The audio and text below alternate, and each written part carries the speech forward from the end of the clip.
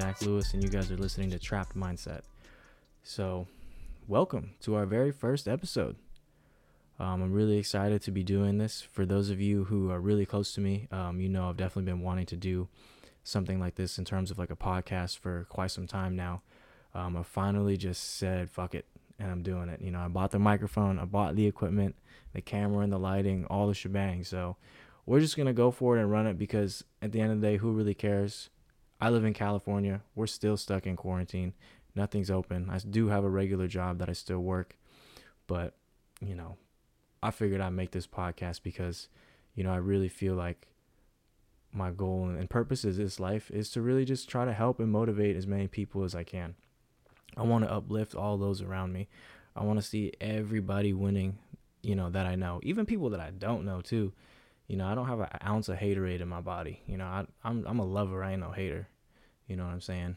But with that being said, you know, I titled this podcast Trapped Mindset.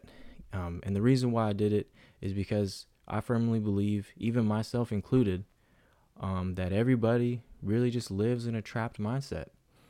You know, for the most of us, you know, I'm age 24. I'm, you know, a couple years out of college, you know, working, you know, big corporate and all that.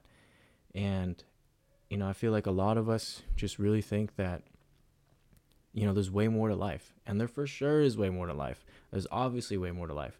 But at the same time, we're all stuck in this mindset of, you know, doing corporate work. Or even if you're younger than me, you know, going to school, getting an education. And there's nothing wrong with any of the things I just said. If you're doing that and you're hustling for it, there's absolutely nothing wrong with that. But I feel like, you know, all of that kind of stuff is just really consuming and taking over a lot of millennials and then soon to be like Gen Z people as well. So, you know, I want to use this platform to really just open up a form of discussion and engage with my listeners, see what questions and, you know, comments you guys might have, what topics you might have.